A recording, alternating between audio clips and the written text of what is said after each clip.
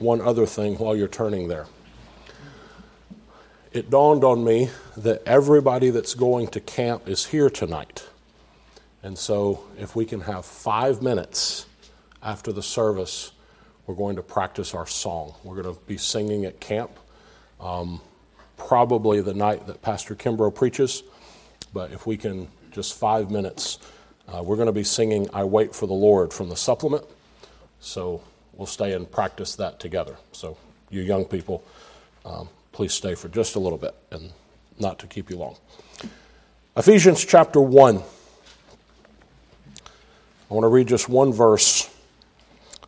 Our brother Ben, in his praying tonight in the pre-service prayer time, mentioned the spiritual blessings that we have in Christ Jesus. And we're going to look at one of those. The book of Ephesians opens with a list of what I believe you can enumerate 14 individual specific spiritual blessings. We're going to look at one. We're going to look at the biggest one, but we're going to look at one. And so I just want to read verse number 7, and that'll be our Bible reading for tonight. Ephesians 1, verse 7. In whom we have redemption through his blood, the forgiveness of sins, according to the riches of his grace. Amen. Let's seek the Lord in prayer. Our Father, tonight, as we focus specifically on this theme of redemption, we ask for your help, especially as tonight we have set aside for us the Lord's table. As we come tonight to focus our attention on what it is for Christ to be broken for us and what it all means for his blood to be shed for us. We pray that you would help us to understand afresh what it is to have redemption through Christ Jesus. And we ask it in Jesus' name. Amen. The subject this evening is redemption. We're going to be covering what I hope for all of us here is very old ground. I trust that everything that we look at this evening is in one sense old news. But I trust that by the Lord's Spirit in our hearts we don't treat it as old news. There is a temptation, obviously, when you come to such familiar themes to, I've heard that before. I've heard that before. Not really focus in. But the message of the gospel is a message that we need to be brought back to over and over and over again. I was having a conversation with some people not too terribly long ago, and the subject of gospel preaching came up, and we were batting around just among ourselves the popular idea that exists among some that the gospel is for lost people, and once you get people saved, then what you need to do is you need to preach to them those more practical things. You need to preach to them of how to have a good marriage and how to manage your finances and how to raise your children and how to get along in various relationships. And you deal with all those practical, Christian living type topics. And so that becomes really the bulk and substance of the pulpit ministry. And every so often there is a gospel sermon. Every so often there is the presentation of Jesus died for your sins, you need to repent and believe the gospel type preaching. Well, I think we all, thankfully, in this congregation understand that really is a wrong perspective. That really is not the right way to view the gospel. The gospel is for lost people, of course it is. But the gospel is for all of us every day. How can we have good marriages apart from the gospel? How can we rear our children apart from the gospel?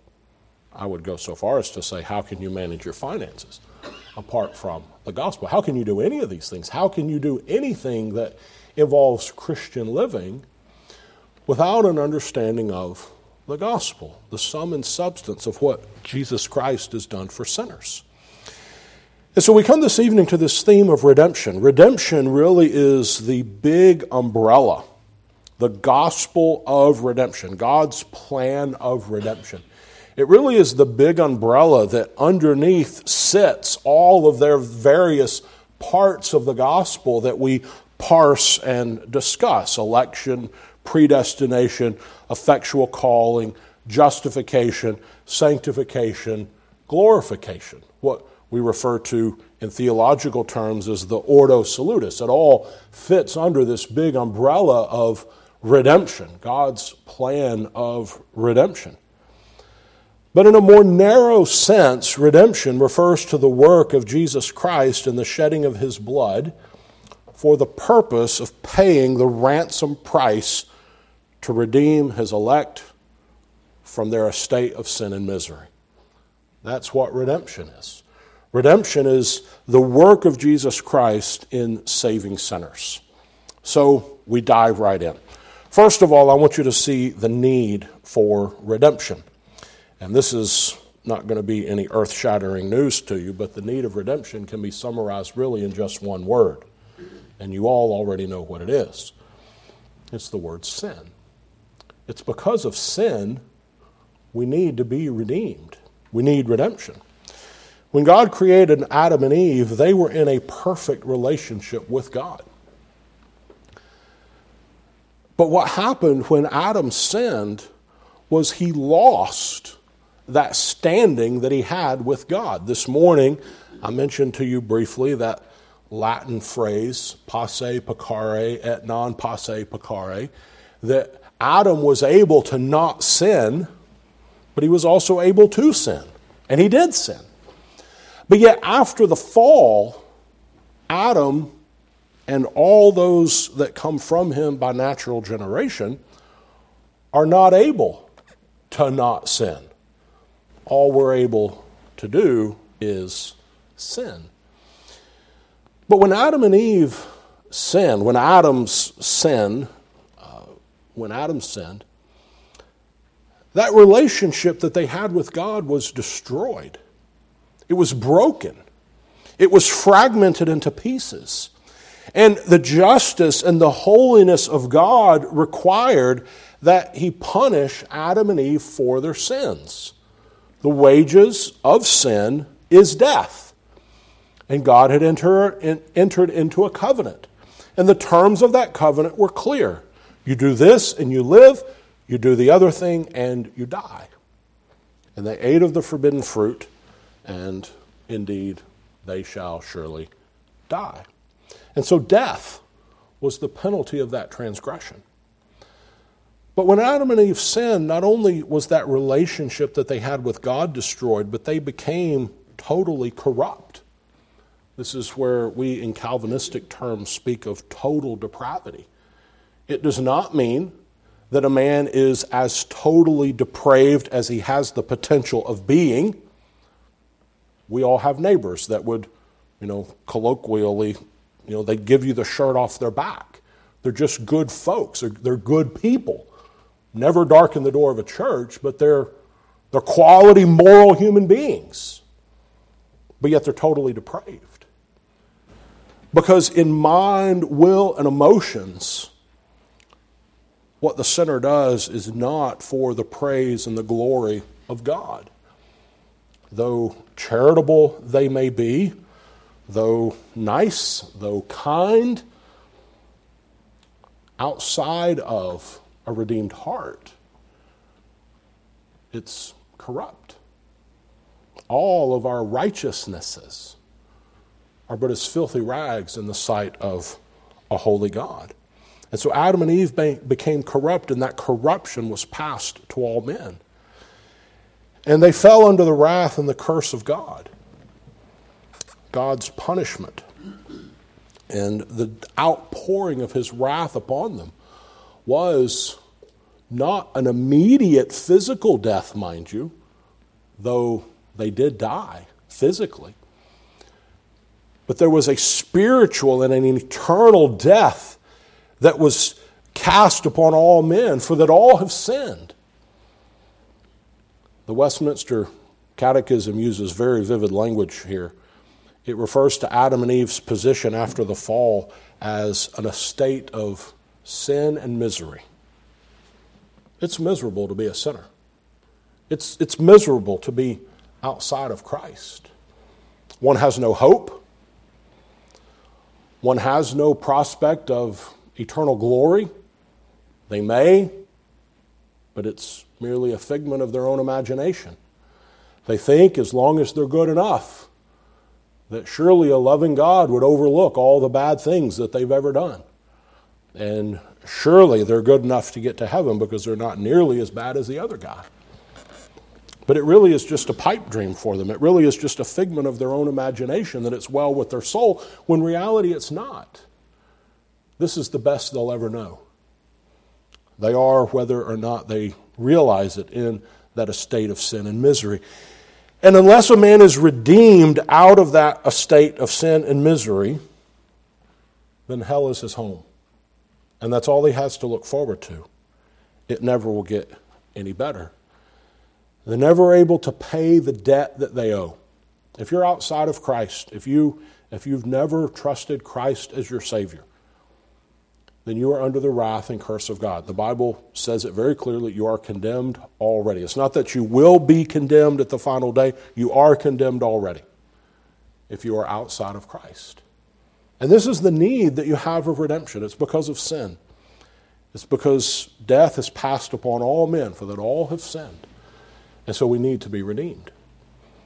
But the second thing about redemption is the means of redemption. And the verse states it very clearly.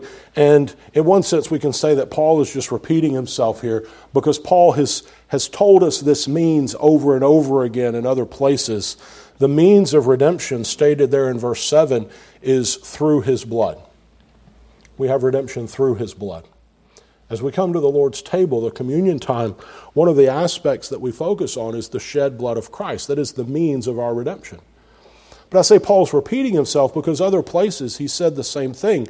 Romans 3, 24 and 25, being justified freely by grace through the redemption that is in Christ Jesus, whom God hath set forth to be a propitiation through faith in his blood. Colossians 1:14, a repetition exactly of Ephesians 1:7, in whom we have redemption through his blood. And then in Hebrews, if you take the Apostle Paul to be the author there, 9 verse 12, neither by the blood of goats and calves, but by his own blood. Speaking of Christ, that great high priest, by his own blood, he entered in once into the holy place, having obtained eternal redemption for us. The means of our redemption is the shed blood of Christ. And you know the illustration of it. You know the foreshadowing of it. I've preached this many times. Pastor Kimbrough has preached this many times. You've heard this many times. That we see the picture of it even way back in the garden. When Adam and Eve first sinned, they, in their efforts to cover their shame and the guilt of their nakedness, they sewed fig leaves together. And even that, they understood didn't work, and they went and they hid themselves. And when God came, it was very quickly evident that those fig leaves were not going to be sufficient. And so God made them coats of skin. And we have the first foreshadowing in Scripture of the shedding of blood necessary for the covering of sin and shame. And like Hebrews 9:12 tells us that animal blood can't make an atonement. Animal blood can't pay that price. In the Old Testament, it was used only as an illustration. It was used only as an object lesson of what the real thing would be. But in Hebrews, it's made clear to us that the blood of an animal is not sufficient because we're not animals in that sense. We don't have anything to do with animals. It wasn't an animal that sinned that cast us into our estate of sin and misery. It wasn't an animal that caused the fall of man. 1 Corinthians 15:21 fits here and explains what I'm trying to say. For since by man came death, by man came also the resurrection of the dead. And so it could never be the blood of an animal that could obtain our redemption. The only one who could have redeemed us had to have been a perfect man.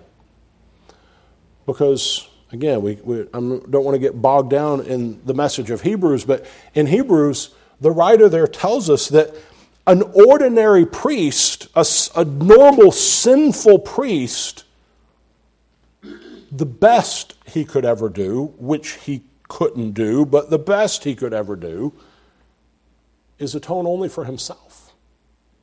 He would not be able to atone for an entire race of humanity. It required the blood of a man to pay the price of our redemption, but not just the blood of any man. A sinner couldn't do. It had to be only the perfect God-man.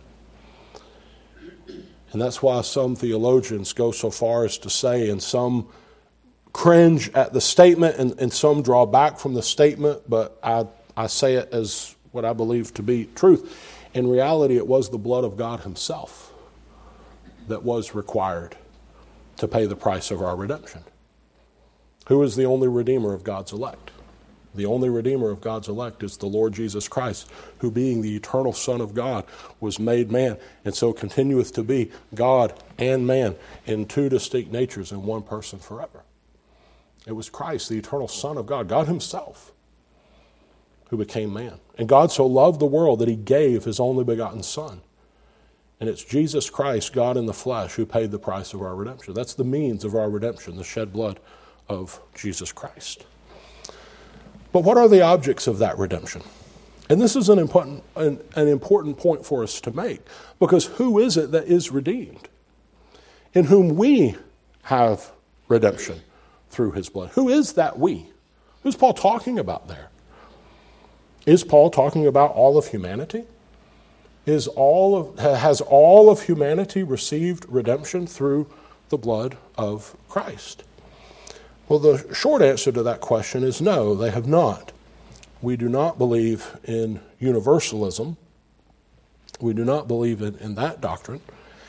And some will counter that by saying, well, yeah, no, obviously we don't believe in universalism. We don't believe that everybody's going to go to heaven. But they teach that the shed blood of Jesus Christ did earn redemption for everybody. But it's left up to that person to only believe and accept that free gift. And if they would believe and accept that free gift, then they have redemption. Well, let me counter that with an illustration. I've used this illustration before in Sunday school when we were going through the longer series of Sunday school lessons that I did on the gospel of your salvation. But let me give you the illustration this way. Imagine that I stole $1 million from a bank. I went in under the cover of darkness, the little black hood, the whole thing. And I stole $1 million. And I was caught. I was brought before the judge. And I was given a prison sentence. And part of the adjudication of the judge was that I had to pay back the entire sum of money. I couldn't do that. Well, now let's say that, unbeknownst to me at the time, a relative comes to the judge. And that relative says to the judge, I will pay the entire debt that Derek owes, and you let him go free. And let's say that in that scenario, the judge says, okay, I'm agreeable to that. I will receive your payment as if he paid it himself. And the money's transferred, everything's done, the judge signs off on it, it's finished. And now I come back before the judge, and the judge tells me that a relative has come and paid my debt, and now I'm a free man. Well, I would object to that judge, because I would say you have to be mistaken. I have no relatives with $1 million, and that's impossible. There's no way that that has happened. I do not believe what you're telling me. I don't believe it. I reject what you have just said about someone paying that debt. Now, where do we stand? What's the judge to do? Is it just, now that the judge has already signed off on it, is it just, is it right, is it holy for that judge to put me back in jail? Well, no. He can't put me back in jail because I've been cleared. He signed off on it. It's cleared. So we put that illustration in spiritual terms, and we have to answer the question, if Christ paid the debt for every man's sin, and by the resurrection of Jesus Christ from the dead, God, in essence, signed off on it by raising him from the dead, then why is anybody in hell? Christ either paid the debt or he didn't. He either paid for man's sins or he didn't. The simple and straightforward answer is that Jesus Christ did not pay the debt for everyone. Now that's hard for some people to take. But the truth is, he paid that ransom price. He paid that debt for those who are his, for those who are his people, for those he came to save. Matthew 1:21, thou shalt call his name Jesus, for he shall save his people from their sins. And we understand clearly from Scripture there are some that are Christ's people, there are some that are in Christ, and there are some that are out of Christ. The hymn writer, we sing it often, payment God cannot twice demand, first at my bleeding surety's hand, and then again at mine. And so we go back to my illustration where I stole all that money. Well, if the judge puts me back in jail just simply because I don't believe what he's telling me is true, then he is unjust. He's going against his own word because he told my rich relative that I didn't know anything about that it was signed off on and cleared. And Derek is free to go. And so the judge can't put me back in jail. To do so is unjust.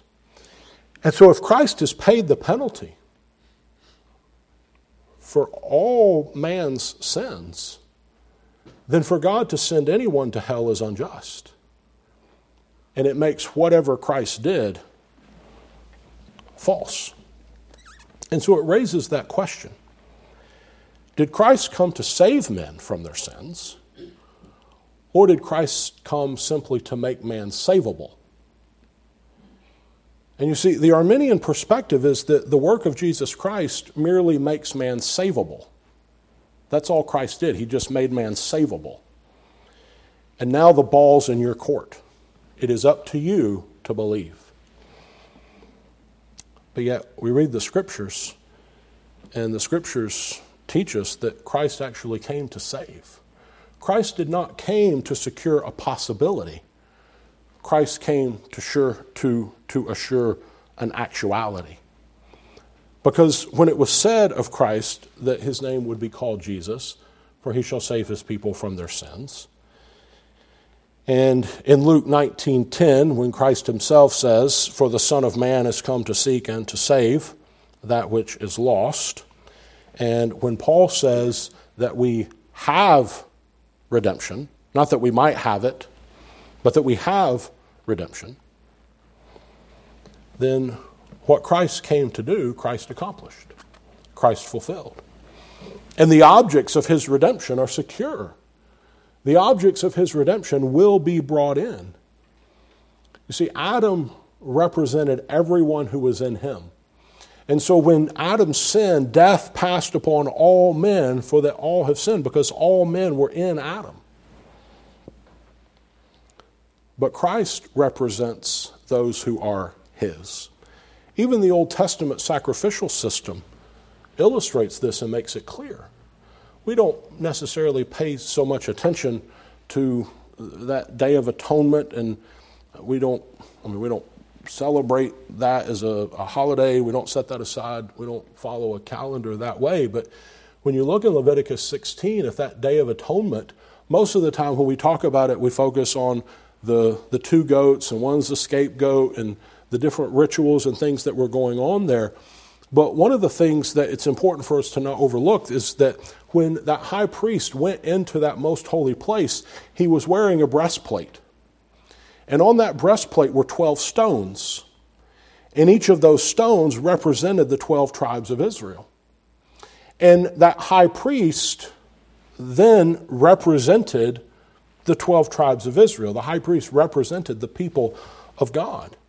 And so when that high priest went into that most holy place with the blood in the bowl and the hyssop to sprinkle on the mercy seat, he wasn't representing the Philistines. He wasn't representing the Egyptians. He wasn't representing the Hivites, Jebusites, whatever. He wasn't representing any of those people. He was representing his people, those that he represented. And when Christ died, Christ was representing a people. We refer to those people as the elect. And so we say just very simply and very clearly, it is the elect that are the objects of his redemption. Now, who in the world are they? I don't know. And neither do you. I know I'm one of them, and I pray and I hope you are. But how can we know? Well, we can know who those people are because the Bible tells us that whosoever shall call upon the name of the Lord shall be saved. If you've called upon the name of the Lord, you're one of his. You are one who is the object of his redemption. You are the one that the Father gave to the Son. You are one that belongs to Christ. You are one of those ones that in Matthew 1:21, God was talking about when he said he shall save his people. You're part of that group of people. It's humbling when you stop to consider who it is that Christ died to redeem. When you look at the sin in your own heart, when you look at what's there, why in the world? Why in the world me? But praise the Lord, it was me that the Lord set his love upon. The angels fell, but God didn't so much as lift a finger to even provide the possibility of redemption for them. Satan, we're told, if we understand the passage right, Satan, we're told, was a glorious angel. But he was cast away. No redemption, no hope of redemption. But when man sinned, when those created in the image of God sinned, God sent his only begotten Son to redeem them. This is the object. You are the object of God's redemption. But then one last thing, and that is the source of redemption. And this should be rather obvious from the text. The end of verse 7, according to the riches of his grace, in whom we have redemption through his blood, the forgiveness of our sins, according to the riches of his grace. It is the grace of God that there even is redemption. As I just said, the angels sinned, and God didn't so much as lift a finger to save them. When Adam sinned, when Adam and Eve sinned, theoretically, God could have just started all over. Said, okay, fine, off with you. Again. But no, he had already entered into a covenant with Adam. And God can't break covenants. And so it's gracious, it's merciful, that there is a plan, there is an offer of redemption. And so the riches of His grace, that's the source of this redemption, the riches of the grace of God. We have full redemption. You're not saved part way. You're not partly redeemed to finish up redemption later.